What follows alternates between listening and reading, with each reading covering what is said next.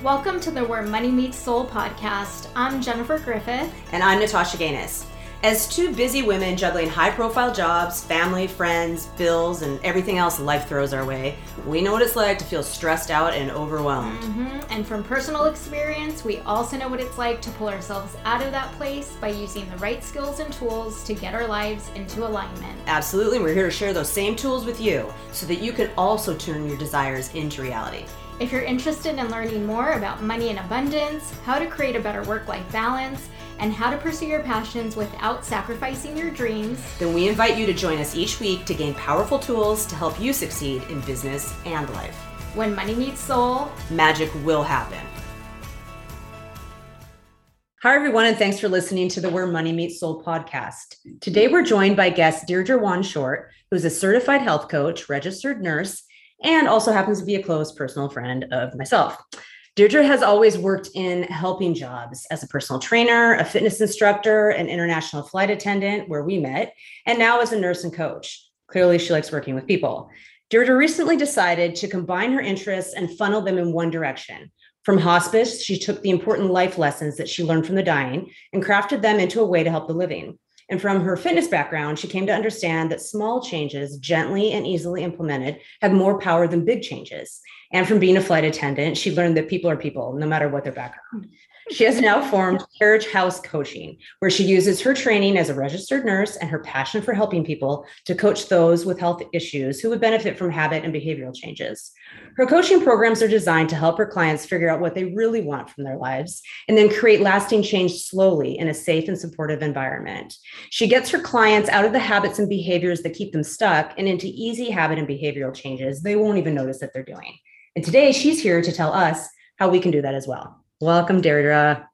Thank you, Tasha. Hello, Jen. Hi, thanks so much for joining us. That is quite an extensive background. And I love that you are in a service of helping people, whatever job you've had. But I guess before you tell us how you got into what you're doing now, just tell us a little bit more about you. Obviously, you know Tasha, you're well-versed in the fact that you've done everything from being a flight attendant to coaching to a nurse to all of the things, but tell us a little bit more about you.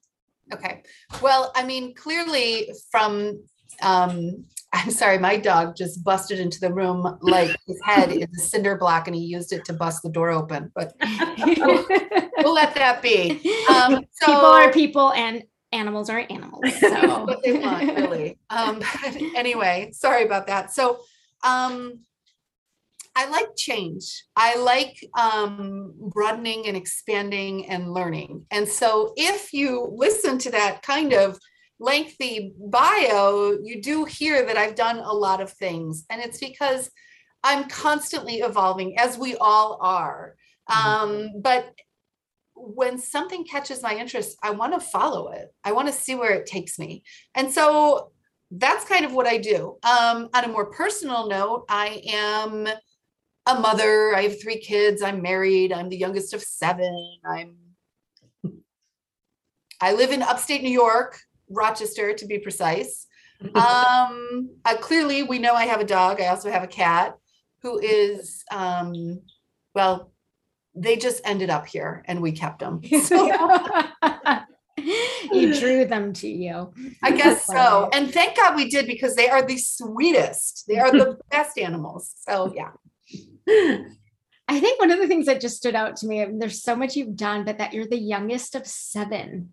That just seems like such a bizarre thing to hear now. Like, grandparents and family members. Yes, the youngest of 9, youngest of 11, and then 7. Like that in itself makes you a people person, because you've had to learn how to deal with lots of different family dynamics, right? Mm-hmm. Every individual, I presume, would be completely different, one from the other. So yeah. Well, I imagine it would also lend itself to your at least tolerance for change, if not like of it, right? And almost reliance on it. I mean, constantly. Things would have to be constantly changing in a house of 9 people plus. I don't know if there were animals involved. Actually, of course there were. Yeah. They always had a dog. Yeah. And you being the youngest then too, coming on the tail end of all of that as well. So yeah, that would probably lead into a lot of that too. Yeah. So there was a lot of madness. I was way younger. So my parents had 6 kids in like a 10-year span, and then 8 years later they had me. So I have this kind of unique experience in my family in that I, in some ways, was like an only child, and in other ways, I was like the youngest of a big group. There were always people around, so it was something.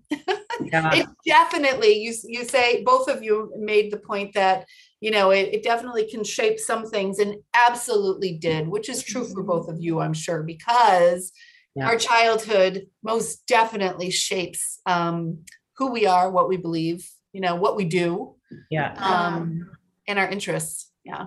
Absolutely. Which kind of in a roundabout way does answer how you got to where you are today, right? Yeah.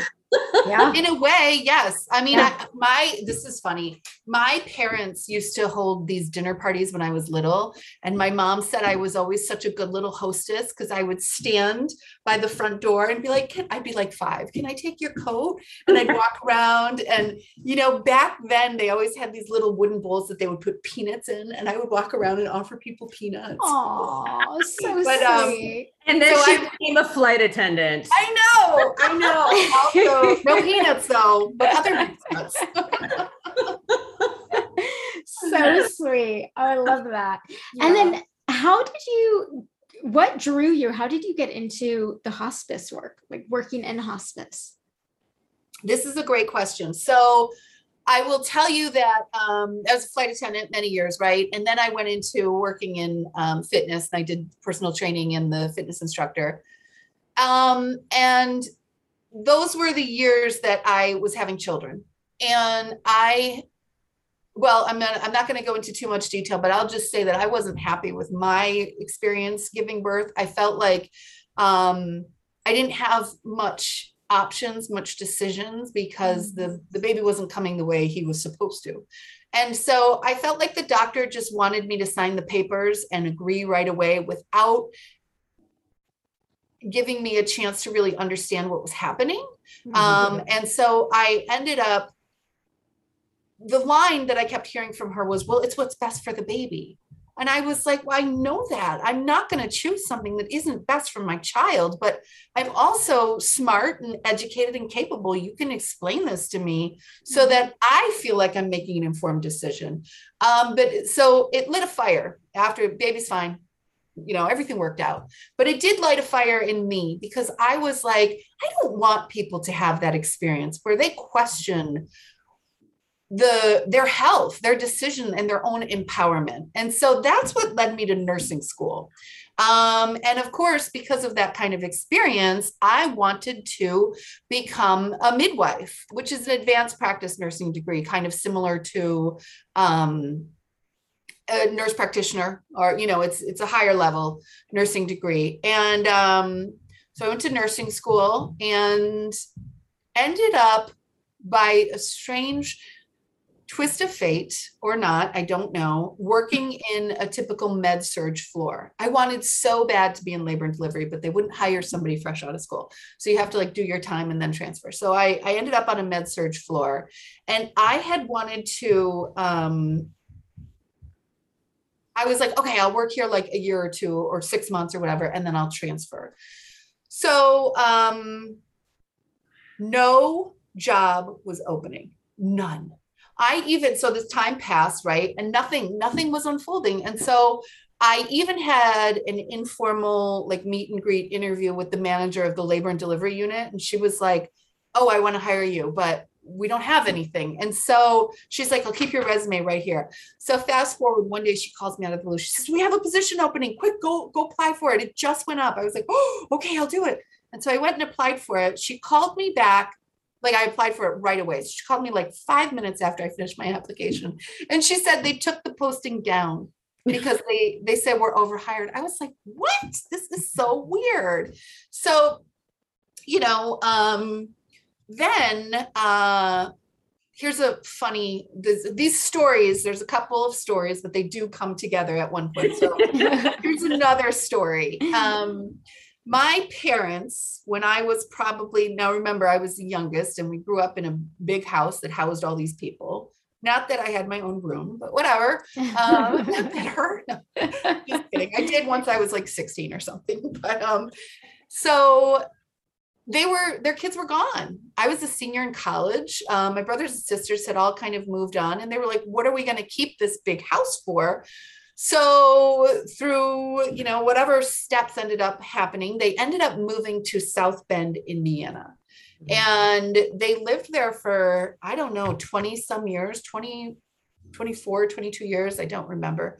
And during that time, they would come home to visit frequently, which is again in Rochester, New York.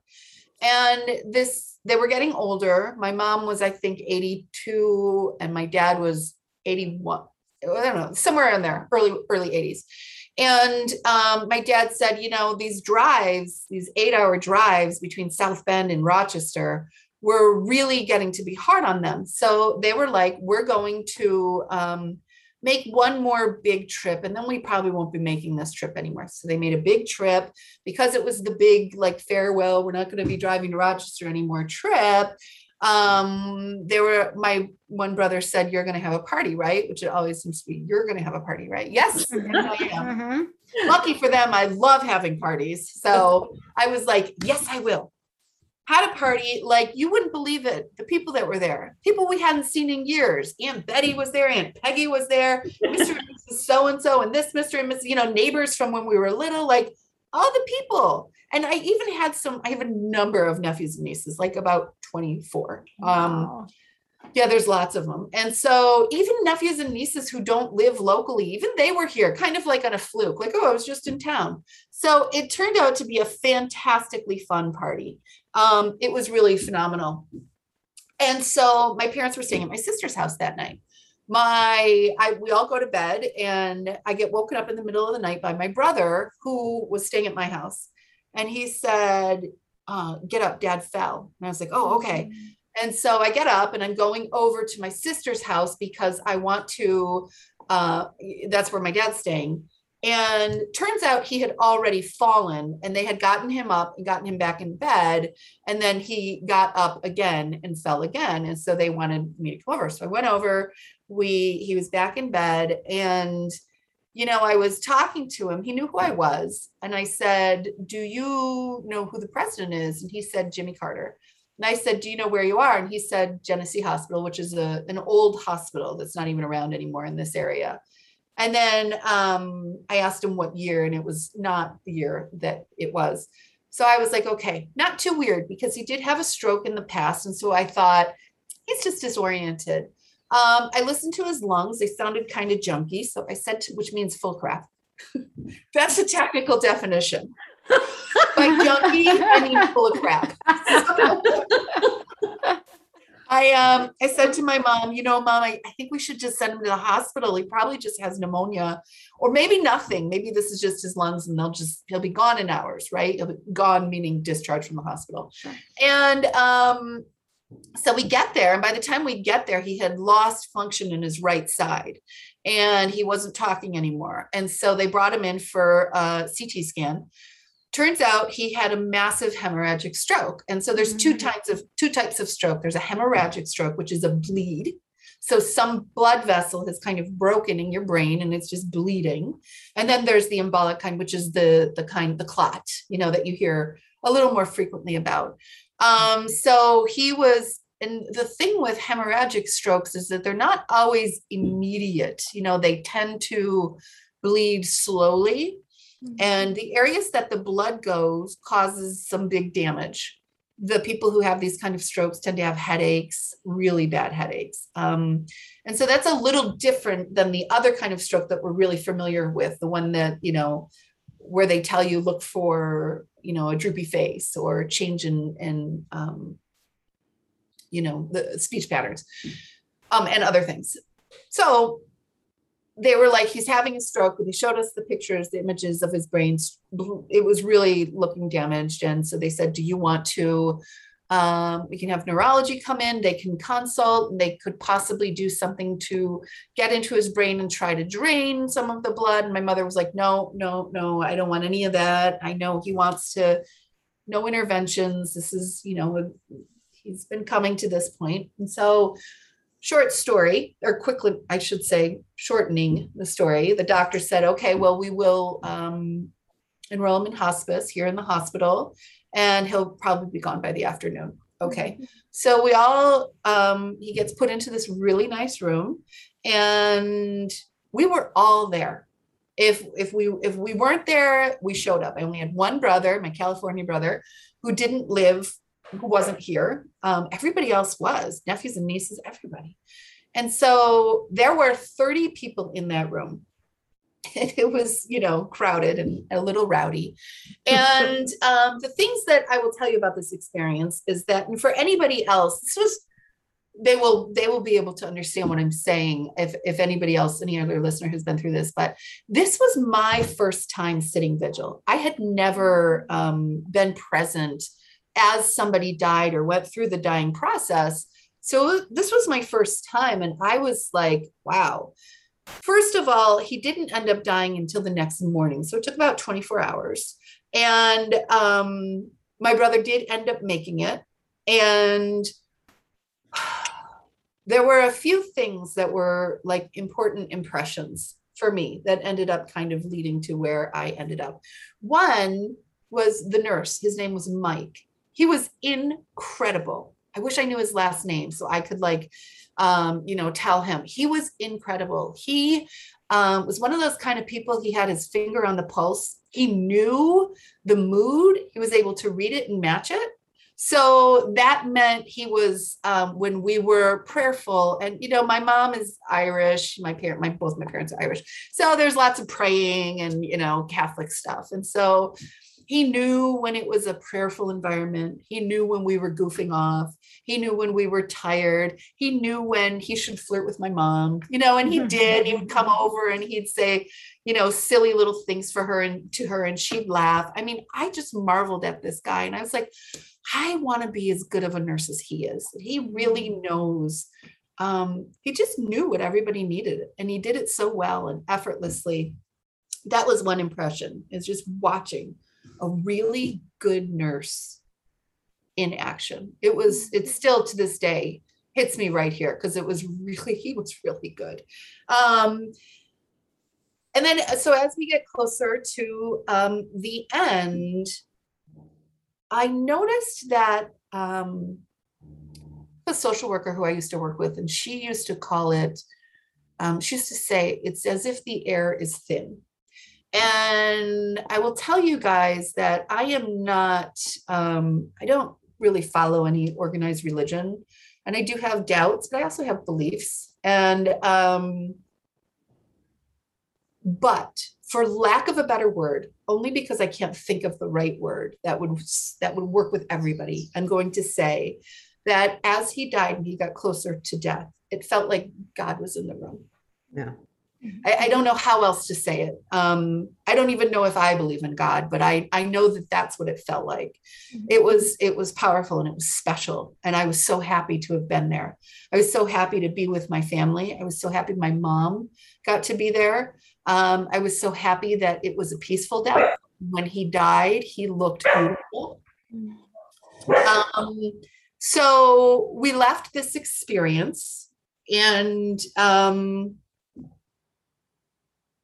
we also had a really fun funeral. We had a big party afterwards. And one of the things is, I'm just going to quickly tell you some of the things I learned becoming hospice nurse, is that people die. I really do think this. I don't know if any of this is true, but I think that people choose when they die. They choose that moment, because I've seen moms who don't want to put the burden of their death on their children, wait until their children walk out and die in that moment. I've seen people who seem to wait for that one person to arrive, and then they die. Or, there's always, I've just seen it. And with my dad, the moment he died was in the moment when we were in total hilarity. My brother was telling a joke. He was making fun of my sister. We were laughing so hard. We were crying. We were like, oh, stop, it's killing me. And that was the moment he died, which to me is an extra moment of magic, because if we want to believe that people die when they want, what a great moment, right? To die in the middle of joy and laughter with your children surrounding you. Can't think of anything better. Right. So after this experience, I decided to try out hospice. So remember how I told you there was nothing open in labor and delivery? Mhm.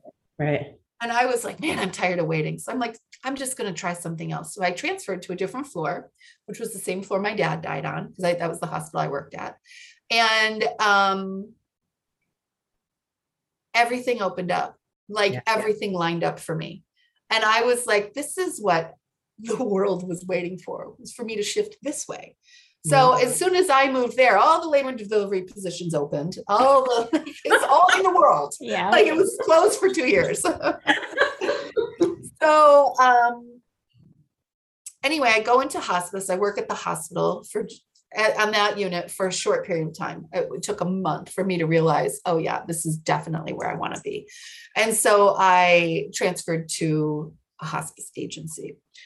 In hospice, just a quick little to explain how I did my work and how a lot of hospice nurses or hospice workers do their work, is that hospice is governed by insurance. It's an insurance benefit. It is not a place. It is an insurance benefit. It also is a philosophy of care. So in each state, the way they do hospice might differ a little bit, but it's a national, it's like Medicare. So there's no difference really in the national rules for hospice. Here in Rochester, there are 2 agencies that run hospice, and 90%, it might even be more, 90% of people die at home and experience the long drawn out death process. The other 10% die in the hospital. And of that 10%, it is usually something happened, like in the case of my dad. So an event happened, he had a stroke. And so they're enrolled in the hospital and die there.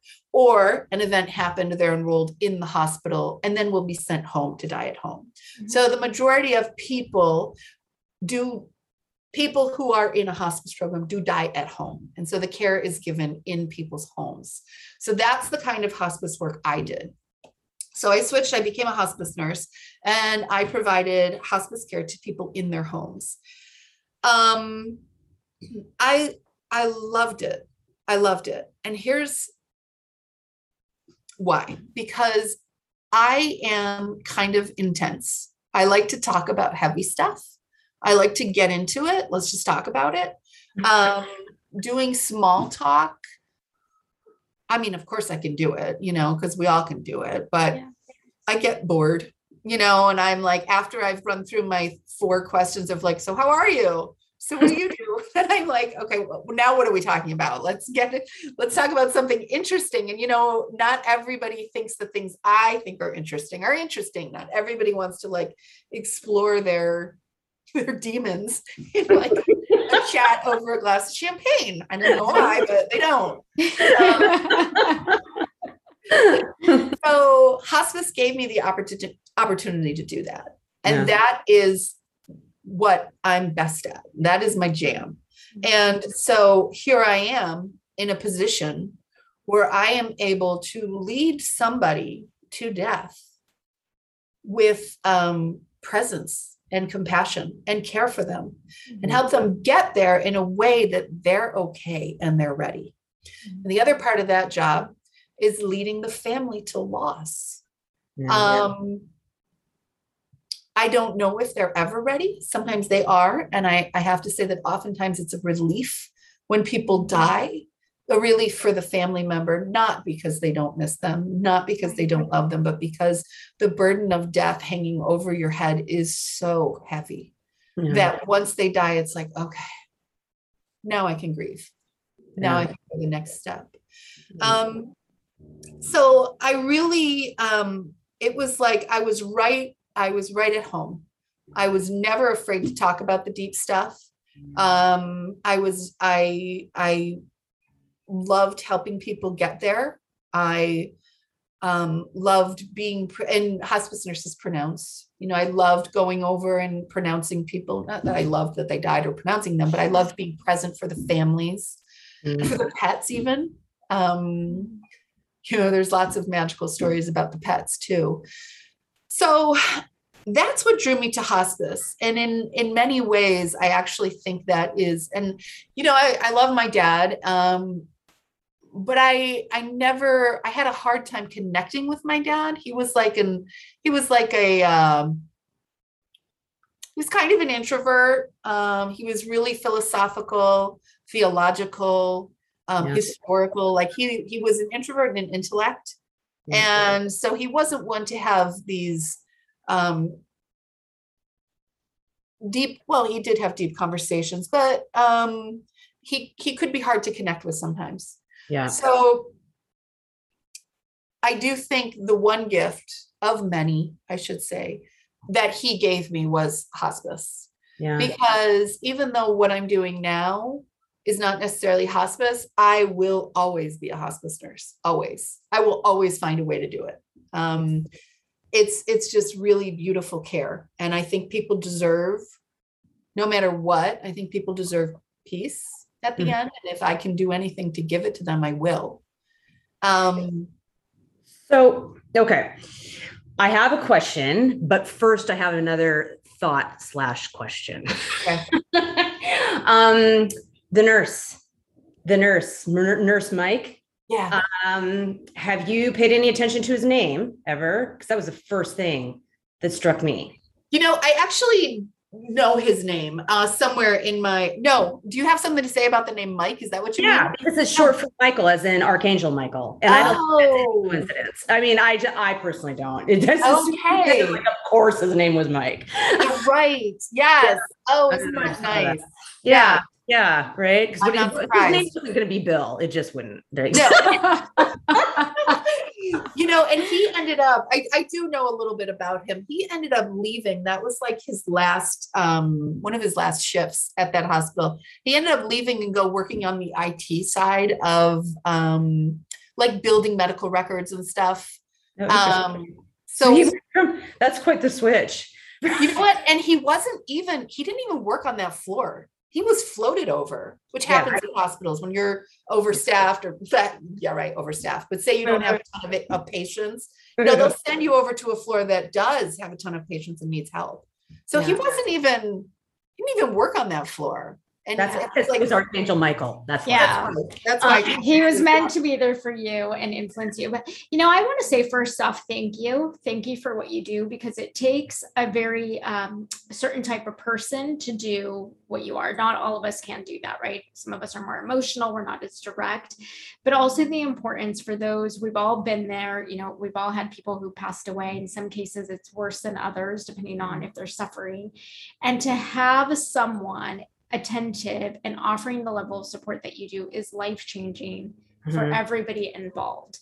And unfortunately, there are many situations where we don't get that level of care from the care team that's surrounding us. Some people are very direct. They're kind of like, oh, it is what it is. Too bad, deal with it and walk out of the room. I mean, paraphrasing, but you know what I mean. I do. So for someone like you, just thank you, because it just makes me, as you were telling your story, I was getting chills and I just want to hug you. That's how I feel, but because it's important, and it's important for those, as you said, those who are grieving or those who are afraid, because there's so much fear sometimes tied with so much fear. The end of, I'm never going to see this person again, or, oh my gosh, is it painful? Whatever the fear is for the individual. So first and foremost, thank you for that.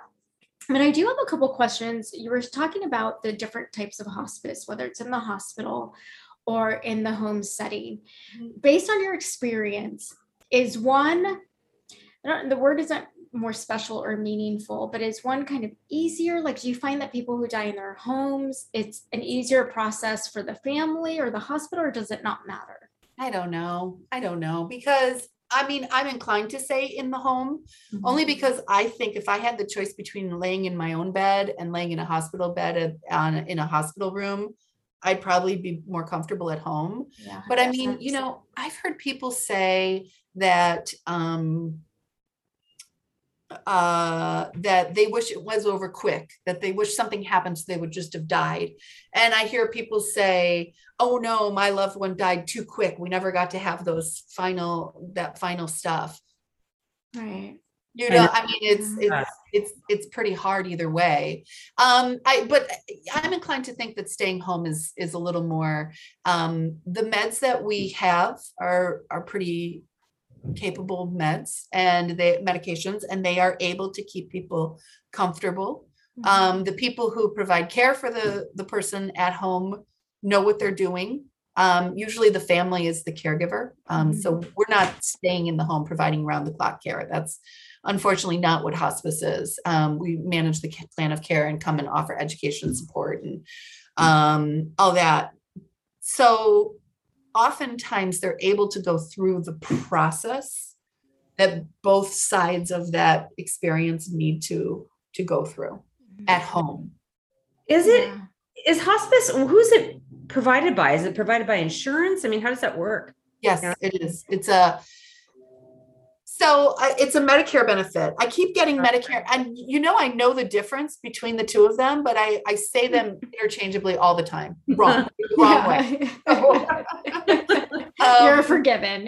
Thank you. Forgiven. It's a government benefit, and so if you are over 65, it's just a given benefit. If not, it's usually a rider on your private insurance. And so what hospice care provides is they provide you a team of caregivers.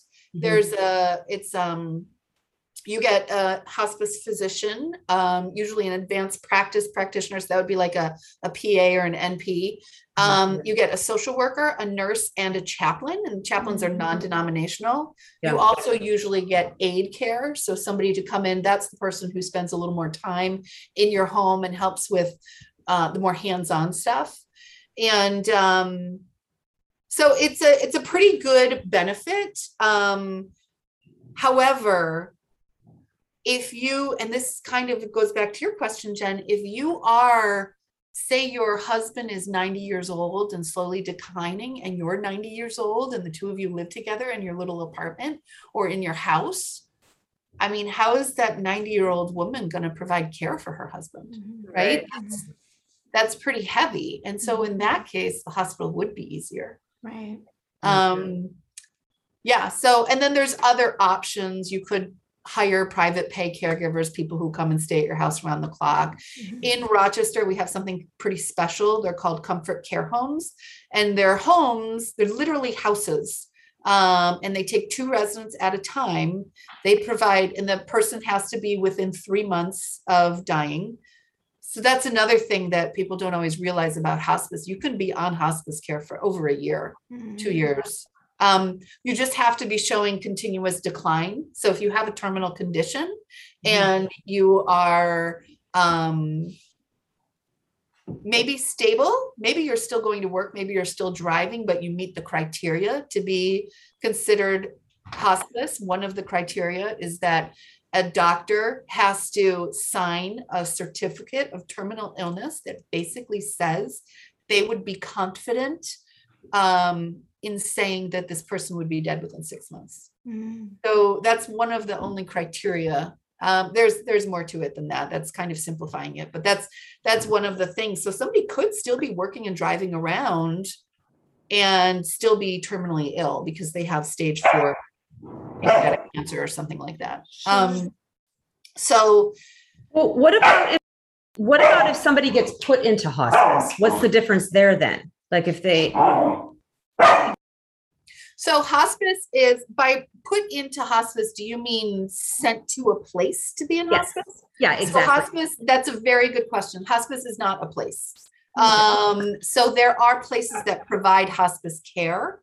And, when this gets very technical, but if they have symptoms that can be managed at home, then the insurance does not cover a stay in a facility. Okay. So, it gets technical, and of course it's insurance. So you know what that means. There's going to be all sorts of rules. Yeah. But that's so, it's not always perfect from the bureaucratic standpoint. And that is such an excellent segue, actually. Although, Jen, you look like you have another question. I don't know which way you're going to segue, but I feel like the story you told about your dad, it was so beautiful. And I do agree with you 100% that people do choose when they're going to die. You know, it's a moment. We just had it with a neighbor, and until she got on the phone with her last son, who was unable to make it, until that moment, she was not at peace to go. So I do believe that, but I feel like there have to be so many beautiful things you've learned from those who are passing or from their family. And I just wonder if you can share a couple more stories, maybe some of the most touching stories that you've experienced. Oh my gosh. Yes. I had, a couple images just popped into my head of faces. So one of them was this woman who was in a nursing home. It was actually assisted living, which again is she lived here in this place called assisted living, and she had Alzheimer's, and she was dying from Alzheimer's. And so kind of like the way people die from any form of dementia is because they slowly decline. Maybe they'll stop eating, they'll stop being able to ambulate, they might develop pneumonia, and it can be really rough. It can be years and years with any kind of dementia. So this particular woman was, and generally speaking, people get sleepier and sleepier as they reach the end. So by the time that they, say they sleep 12 hours out of 24, and then they sleep 16 hours out of 24, and then 20 out of 20, and so typically by the time people are actually in their last couple of days, they're non-responsive. They're basically sleeping the whole time. It's probably deeper than a sleep because they can be woken up, but usually they're just really like knocked out because everything's slowing down and not really functioning anymore. So we had this one woman, and remember how I mentioned that every patient gets a team, the nurse, the social worker, and an aide and a chaplain. Well, we had a couple of patients at this facility. So the social worker and I had agreed to go together at the same time. And so we went in to see this one woman, and her aide was there. And the nurse at the facility said, I think she's changing. I think she's getting ready to go. And we were like, okay, we'll go there first. So we went in there, and she was awake, which was unusual. She had the biggest blue eyes I had ever seen. She had this beautiful white full hair that was like shoulder length. I mean, she was beautiful, and she was so, so sweet. She had this little Siberian husky stuffed dog that she would snuggle all the time. She called him Wolfie. And so she was in bed with Wolfie, and she was a little stressy. She was awake and she was fussy. And so the aide and I kind of thought maybe she needed to be cleaned up. So we cleaned her up and kind of changed her sheets and got her comfortable. And then she started to actively die right in front of us. I was holding one hand, the social worker was holding the other hand, and she was awake, and she was alert, and she was staring at something. And I was like, what are you looking at? And she said, they're here. And I said, do you love them? And she said, I do. I mean, she was answering my questions. This is a woman with end stage Alzheimer's. There's often not talking at that point. And I said, you can go to them if you want. And she kind of like got quiet, appeared to be asleep.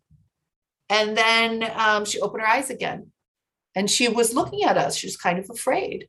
Or I shouldn't say afraid. She wasn't. She was unsure. I'll never forget those big blue eyes. And I said to her, we will take care of everything here for you. We will talk to your daughter, and we will tell her that you love her. We will tell her that you miss her, and we will make sure everything gets done. And so then she closes her eyes again, and she opens them again, and she's looking. And I said, are they ready for you? And she said, yes. I said, you can go. You can go. And she said, can I? I said, you can. And she looked at the social worker and asked her, can I go? And she said, you can go. So she closed her eyes again. And then she opens her eyes again. And I said to her, you do not have to be afraid. They're waiting. I don't know what's there, but I was like, they're waiting for you. They love you. You are safe. You can go. And she did. She died right there in that moment. It was like her soul literally just lifted out of her body. And the social worker, her name was Jacqueline. We looked at each other and we're just like, oh. And the aide was just, tears were rolling down her face. I have goosebumps reliving it. And I'm probably doing a pretty crappy job because it was amazing. It was beautiful. And I couldn't believe that I got to be there. And then Jack and I, the social worker and the aide, and I were holding hands and we were hugging, and it was just the most beautiful thing. And I remember I kissed her on her forehead, and it was just so, I can't even convey how magical this moment was and how absolutely blessed and grateful I was to be there. Because what is more intimate than that? Nothing. I can't think of a thing. What is more intimate than that? Childbirth is pretty intimate. Yeah. Yeah, that's amazing. Yeah. It's amazing. Mm-hmm. And so this is something here, whatever she was seeing, I have no idea what she was seeing or if she was seeing anything. Sure. How can we really know? So there is some science out there that says that, the chemicals in your brain kind of take care of you as you're dying and will cause these hallucinations so you feel comfortable. Okay. So maybe, probably, I don't know. Yeah. I don't really care. Yeah, it doesn't matter at that point. It's like, as long as you're comfortable and you feel a little better, it doesn't matter. Also, I have learned through hospice that I get to believe what I want to believe. Exactly. I don't have to believe. I'm not crazy. I believe in science. Like I absolutely believe that there are chemicals released by your pituitary gland. Yes, I do believe that. But I also believe that there's some sort of spiritual experience here because I have felt it. I have felt it in my bones. I have felt it. I have known some weird way when something's happening for no reason that I would know it. Mm-hmm. But I have decided that the people waiting for that beautiful woman was her family and her loved ones. Mm-hmm. That's who I want to believe is there. Right. And so that's what I went with. And I remember another patient, this patient I had for 2 years, and I loved her. And she enjoyed smoking crack. she was very funny. I remember she had some issues with constipation. And I was saying, maybe you should try to take some Colace. And she was like, look I know you're not going to believe me, but I'm pretty picky about what I put in my body. I was like, you're right. I don't believe you. Sorry, nice try, but no. Yeah, nice try. Yeah. But and she had a very I think she was on our service for 2 years, and she was so feisty. But man, was she funny! I mean, I really loved her. I think about her every year on her birthday. So she was the day before she died. She was also somebody who was kind of awake and in and out. And as that previous social worker said to me that the air is thin.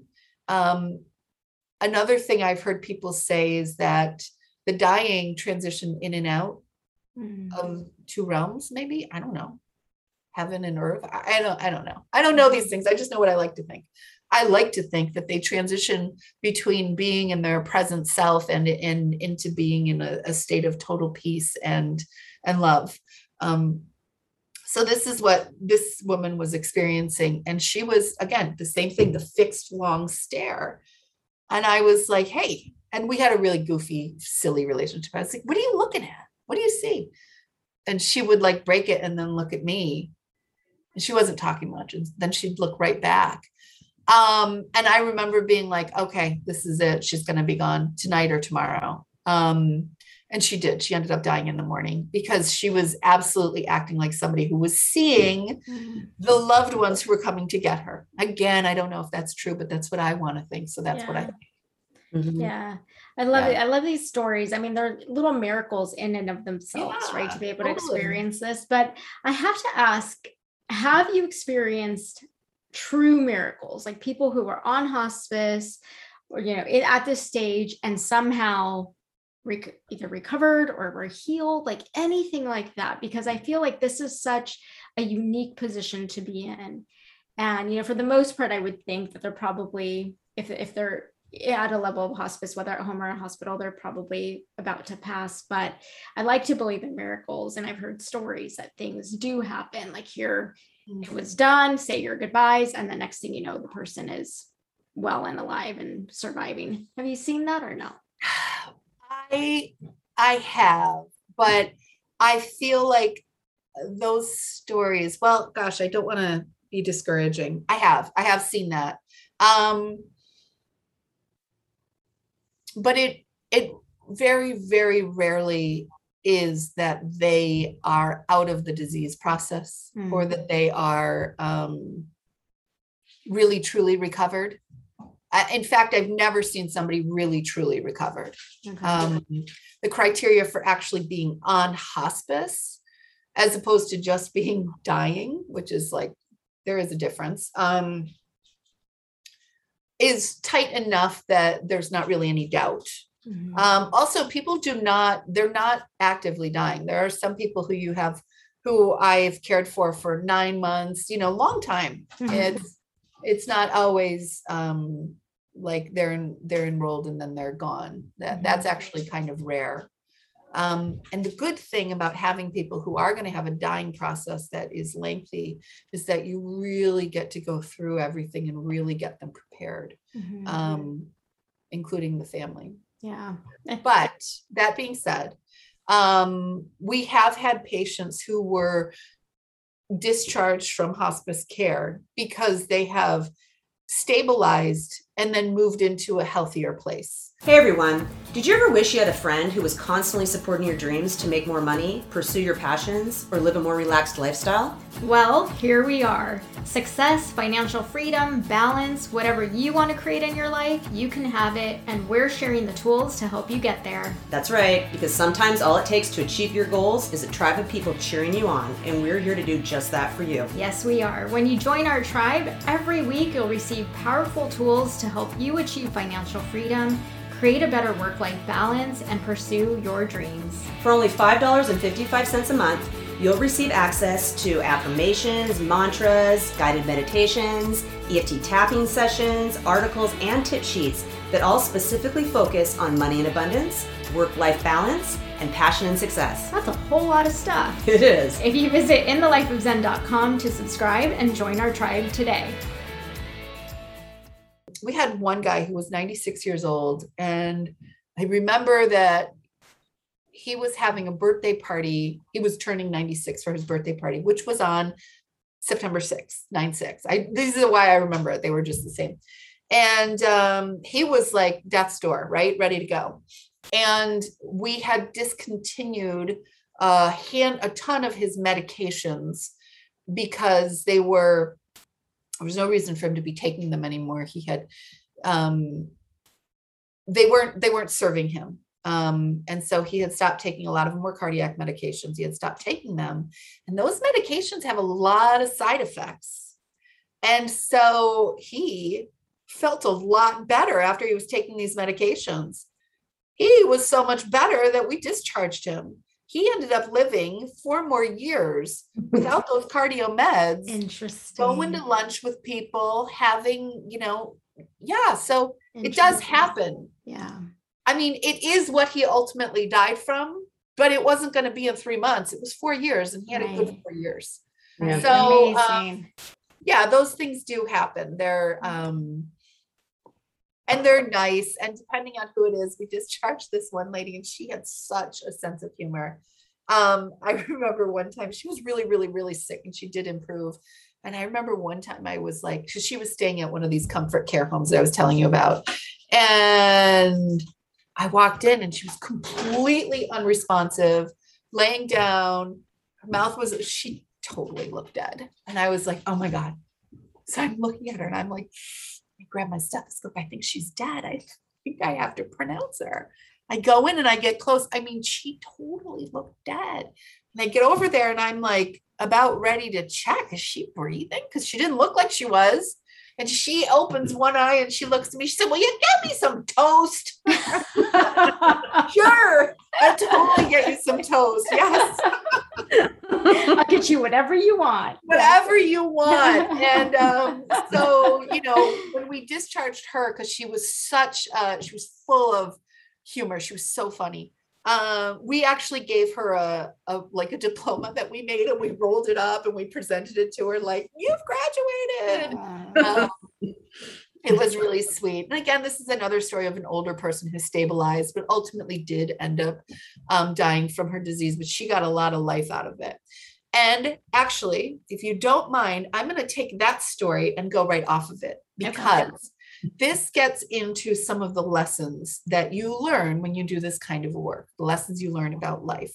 One of the things I started doing a couple of years ago, and I, like my husband and one of my nephews just rolls their eyes all the time because it's a little touchy feely. When it is, and like, I remember I said, I'm always hosting parties. Well, I am because I love it.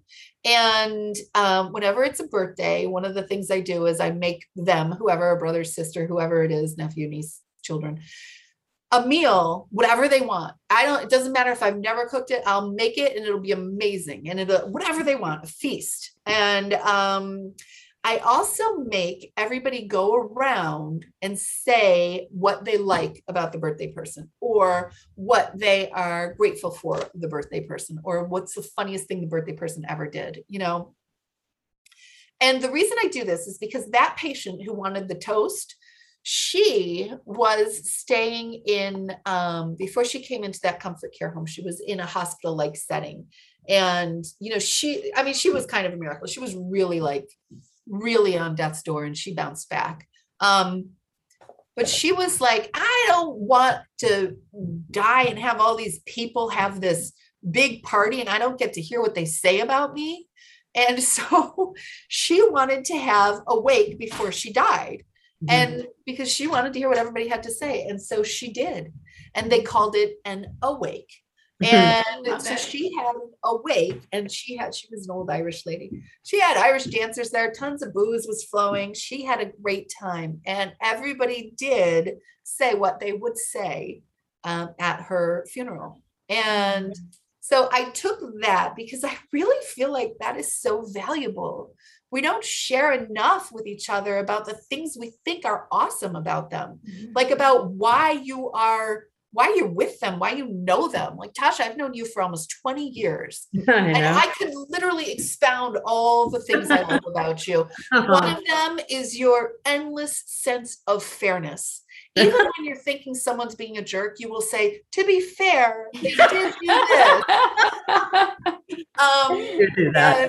Yeah, you do that. You're always looking for, you're fair. You are endlessly fair. But I think that it's so important to share with people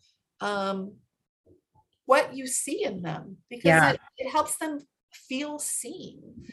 So that's one of the things I did learn from hospice. That in addition to I believe whatever I want, because why not? Right? Why not? If you like it, believe it. You know, that first lesson you're referring to, that's funny because and Deirdre, you know who I'm speaking of because you knew him as well, but I lost a very good friend years and years ago. And he passed away suddenly. And it shocked me to my core, mostly because I didn't have the opportunity to be like, oh, you know, did I really let him know how much he meant to me? So from that moment on, I got into a habit of when I got off the phone with somebody that was close, I'd be like, I love you, bye. And I would always stop and tell somebody that I loved them. And then I'd start doing those little things like telling them, just giving out the compliments that were real, and not, of course, doing it all the time, but I do try and do that more. And now it's just become sort of habitual, but it's because of that. And that, I guess, would be a lesson in hospice as well, even though I haven't actually worked it. But yeah, it's a lesson that death teaches you, right? It's a beautiful lesson. We have a neighbor, and he and his wife are kind of like the pillars of our community. If there's two individuals who kind of hold the street together, I don't want to say the whole neighborhood, but our street together, it's them. They bring everyone together. They're always there. If you need a helping hand, if you need someone to pray for you or somebody else, they're always there. And he recently had a stroke. And while he was in the hospital, no idea how it was going to go. I mean, he was talking when the ambulance picked him up, but it's like we have no idea. So what we did, all the neighbors, is we put together a video saying all of the things that we wanted to say. And when he recovered and he did well, he's in the hospital for over a month doing physical therapy. But when he came out, he said that video to me was so uplifting and encouraging, because those are the things people would have said at my funeral, at my service, and I would have never had a chance to hear them. Yes. And he said how that gave him that extra strength that he needed. So 100% tell the people. I love that you do that at birthday parties. I think that's exactly what we should all do, right? Go around the table. It's like Thanksgiving, right? Thanksgiving, go around the table. What are you grateful for? But make it specific to that individual. Right. They deserve it. It's beautiful. Yeah. And I will tell you, there have been some miracles in those moments. Very touching, like, oh my God, really?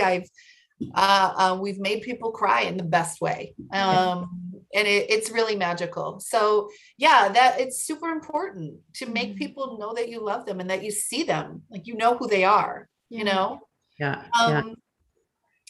Also, don't waste your time. And this is another segue. So, I worked in hospice, right? I told you, that. And then I became the manager. I became the boss of hospice and palliative care. And they're two different things. The words are used interchangeably, but they're actually two different things. I'll simply say that hospice is a type of palliative care, but not all palliative care is hospice. Some of it is symptom management for comfort when you have another disease process. Like an example of one of the ways we provide palliative care is that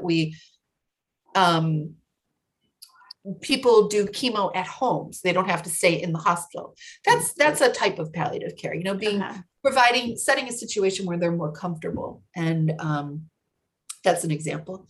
So I decided to move on up, and I thought it was progress, right? Because when you move up the ladder, you're making progress. But when I moved up the ladder to as manager of hospice and palliative care, and I also was acting as interim director for a while there because my boss had to be out for a little while. And I hated it. I liked being a leader. I'd always kind of liked being in a leadership role. But now, instead of talking to patients and doing this important work with them, I was like counting productivity and like making sure people showed up to meetings on time. And, I hated it.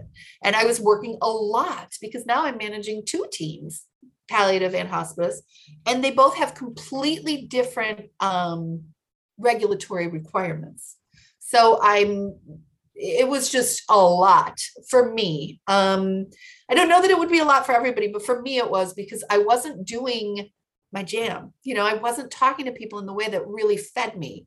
I was doing things that weren't my forte, like writing policies and procedures. I think I've said that twice. You clearly understand how I feel about that. And so after this one moment, it was so funny. We had a meeting, and our boss was like, okay, this came from higher up. We have this form that we need to fill out.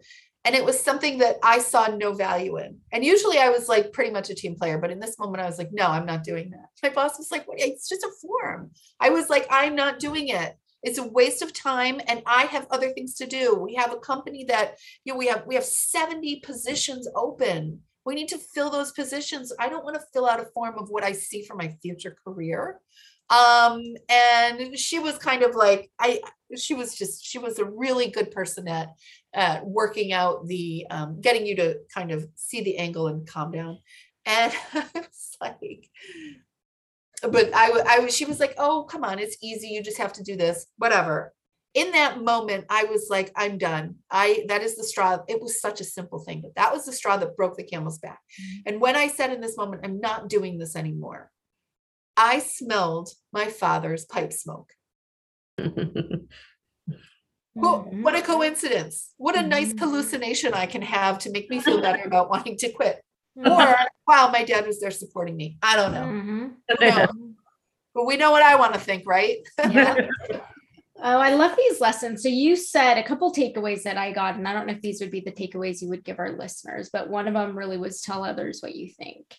And then you said, believe what you want to believe, and then don't waste your time, right? If there's something you love, if there's something you don't like, don't make a decision about it. Do you, if those were the three takeaways you had to give our listeners, do you agree with those three? Or is there anything else you want them to walk away with? I think the other thing is really important. And this is also why I left that job, is because I was working all the time and I was dreaming about work and I was thinking about it all the time. And I was sitting at my dining room table on Sunday, documenting and charting for 7 hours. And my son was like, Mom, I thought we were going to do something today. And I was like, I can't, I'm sorry. And that was the other motivating factor, that I was spending so much time at work away from my family, because I have never, ever heard anybody at the end of their life say, I wish I spent more time at work. I wish I spent less time with my kids. Never. And I know that's a little trite, but it's true. It's true. And so that was one of the reasons I left, because I was like, I need work-life balance. I need to leave work at the end of the day and leave work. And, so I needed a break, and I left, and I ended up getting a job in infectious disease research, which was like so different. 10 minutes later, COVID comes down the pike, and I was like, I said I needed a break. Oh no. But here's the thing, and I'll make this really quick. And this leads to what I'm actually doing now, which is research is not my thing. It is not. It's numbers, it's data, it's paying attention to details. Sadly, those are not where my strengths lie. And so, I still work there when they need me. I work in the time as reported position, but, and I did work there through COVID, and we did a lot of COVID research, and I was right there on the front lines. I was right directly face to face with mask and shield with COVID patients. And it was important work. I don't ever want to diminish that. The research for COVID was very important work, but I was never happy. I was miserable. I didn't enjoy the nature of the work. It wasn't like the way I thrive in work. And so meanwhile, a couple of years ago, I started a book club. And the reason I started it is because I was reading this book that I thought was really cool. And I got this tidbit of information. And I was like, oh yeah, I need to pay attention to this. I metaphorically put it in my back pocket to look at it later. And then later never happened. I would forget all about it. And it happened all the time when I was reading books. So I was like, if only I had somebody to talk to about these books, these concepts, then I wouldn't forget about them and they would have value, right? And so I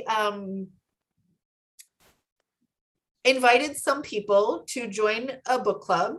And the book club, there were only 4 of us, and it's a closed group now. And we were talking about it. There were a couple rules. 1, we all had to be present for the meeting. So if one of us couldn't make it, we'd just reschedule. 2, it had to be a book available on Audible or audio, an audiobook. It's because we're busy people, we can't always sit down with a book. We got to read on the road or listen on the road. And 3, it has to be something related to personal growth, self-help, or nonfiction, but with a message. And this book club is pretty awesome. I mean, there have been meetings where we have gotten pretty vulnerable and have talked about some like heavy stuff and walked away with a new mindset, maybe not a new mindset, but a shift in the mindset we already had, either about ourselves or about each other. I think the 4 of us have kind of bonded and gotten to know each other in a way that we wouldn't have if it were just a regular book club. And Tasha is a member, one of the 4 of this book club. I am. Would you agree with that, Tasha? I do agree. Yes. Yeah, it's pretty amazing. Yeah. And so I said to my husband one day, man, I wish I could do this for a living. I wish I could do book club and get paid for it. And through a funny winding path, which they're always funny and winding, I ended up being like, well, how could I do something like this and be, really credible? So I decided to look into life coaching, which led me to health coaching. And health coaching is a little different. I don't think they're too different at the very base. They're about helping people reach goals, right? In either case. But health coaching is, of course, geared towards health goals. And so I ended up getting into this. I got certified. I went through all the schooling. The learning, by the way, is continuous. There's so much to learn. And I decided through that process that I actually was going to do it and go for it and make a business out of it. And so here are the things that came out of all this stuff we've been talking about. I have become a health coach, and like I said, I do 2 things. One is I work with people who have pre-diabetes. So it is a massive number of people who have pre-diabetes and have no idea. This is the step before you get type 2 diabetes. If you catch it when they have pre-diabetes, you can make the habit and behavior changes that you need to so that you don't get type 2 diabetes. And it is amazing. But here, do you think people are, if they're overweight, if that's what the issue is, do you think they're like that on accident? No, there's something that's getting in their way from moving forward to making changes. Changes are not easy. And when you're dealing with something like major habit changes, like how you eat, that is huge. And it is very difficult to make those changes. So I work with people. I actually have a program that is very curated to type 2 diabetes. And I work with people to help them figure out what's getting in their way. Why are they not making these goals? And how do we start to make these goals very small, very slow to get them where they want? That's one thing I do. I love it, love it, love it. And I love it because I get to dive into my nurse cap. Not that I'm acting as a nurse, I'm acting as a health coach, but I've got all the knowledge. Right. I don't want to throw it out. And so I get to access it. That's wonderful. The other thing I do is I offer courses based on a particular book. So it's like book club, except here there's like a syllabus and a curriculum, and we kind of dive into the book and we accompany the book with coaching. So, if there's a particular theme that comes up in this book, we kind of tear it apart and figure out how it applies to our life and our goals and what we can do to incorporate this concept into our life and, build it slowly and gently, just like I do for the other health coaching. Mm-hmm. So it's pretty awesome. I couldn't be happier because this also incorporates the part of work that I love the most. And this is what I thrive on, which is the getting deep, the getting inside, the figuring it out. Mm-hmm. The deep conversations. Yeah. My Not favorite. everybody wants to have. Yeah. I love that. Yeah. What is special, I know Tasha and I feel this way, and obviously you do as well, but to have a coach is such an empowering thing. Mm-hmm. Right? We believe in it. We see the value in it because they do help guide you. A lot of times it's we need to be held accountable, but not just being held accountable. Because if that's all it is, when you're no longer there, they're going to fall back to their habits. Being held accountable and changing those habits in small ways. Because if you try too much at once, it becomes very overwhelming and it's likely not going to stick. But if you do it slow and you're just there and you do it for a while, then suddenly you are changing behaviors. And you didn't even know you were doing it. Yeah. Right? Like you make a behavior change and then 6 months later, you're like, oh, I didn't even realize this was a new behavior. Yeah. It wasn't hard, or it wasn't the work I thought it was going to be. Yeah. It's correct. Different. Yeah. Correct. I love that. Yeah. Yeah. So awesome. So awesome. So I feel like, I honestly feel like I can go on for another hour. Like I have so many questions. I could too, yeah. I mean, we can really get deep and into it, but I love your story. I really like that you were able to recognize when something did not make you happy and you made a change and you incorporated something you're passionate about, the book club, into the coaching, and you're merging that. A lot of what we hear, whether it's, on social media or via email, is individuals who just aren't happy and they're looking to make that change. And that's often very difficult to do. So my last question, I have two more questions for you, but my last question for you was, if someone is in that same position, if they just know this isn't for me, I'm not happy, kind of feel stuck, I'm not sure what to do, what would you suggest? What would be your tidbit of information for those individuals? It is hard. It is hard. And I know a lot of people will end up staying in a job they're miserable at for fear of not having it as good or as comfortable as where they are, even though they don't like the job. But I would say this, when it comes to career and profession, life is long. When it comes to love and relationships and doing the things that you really want to do in your heart, life is short. Yeah. So I would say do what you can to get yourself into a position where you are able to access who you really are, what your gifts really are, and what makes you feel the most fulfilled. Because another thing I believe, that I like to believe, is that we are given kind of assignments when we come here into this life. And we have to kind of fulfill them. And our assignments can be as simple as find peace in yourself. Or it can be as more complicated, like, lead other people to peace and love. But I think those are kind of the core tasks we have to do. And if you're sitting at a job where you are miserable, you're missing out on the things that matter to you, you are just biding your time and going home and watching TV till you can go to bed and do it again tomorrow, you are not honoring your responsibility on this planet. Yeah. It's harsh. I think that's a harsh statement, but for yourself and everyone else, get off your arm. That's true.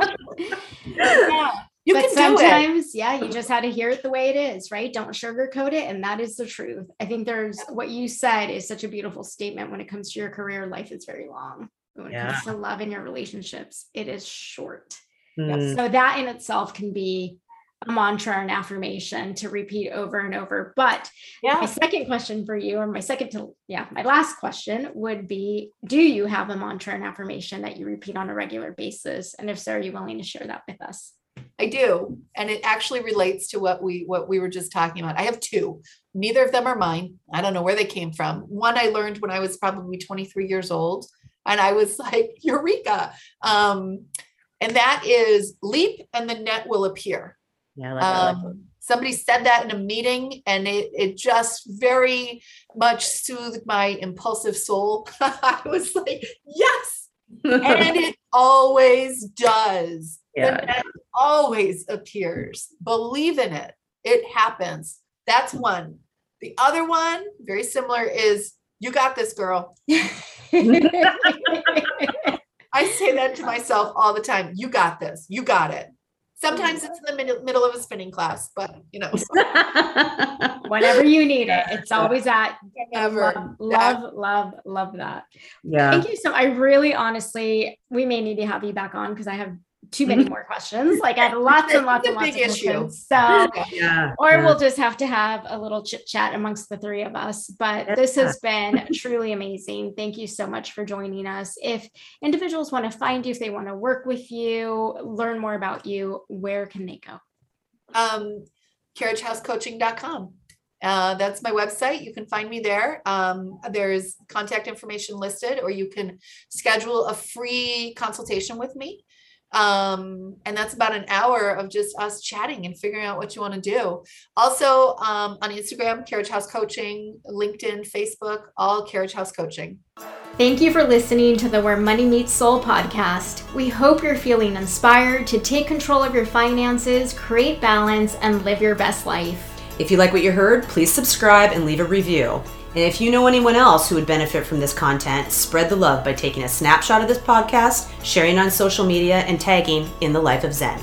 And stay tuned for more from In the Life of Zen. Visit us at inthelifeofzen.com and follow us on social media at In the Life of Zen.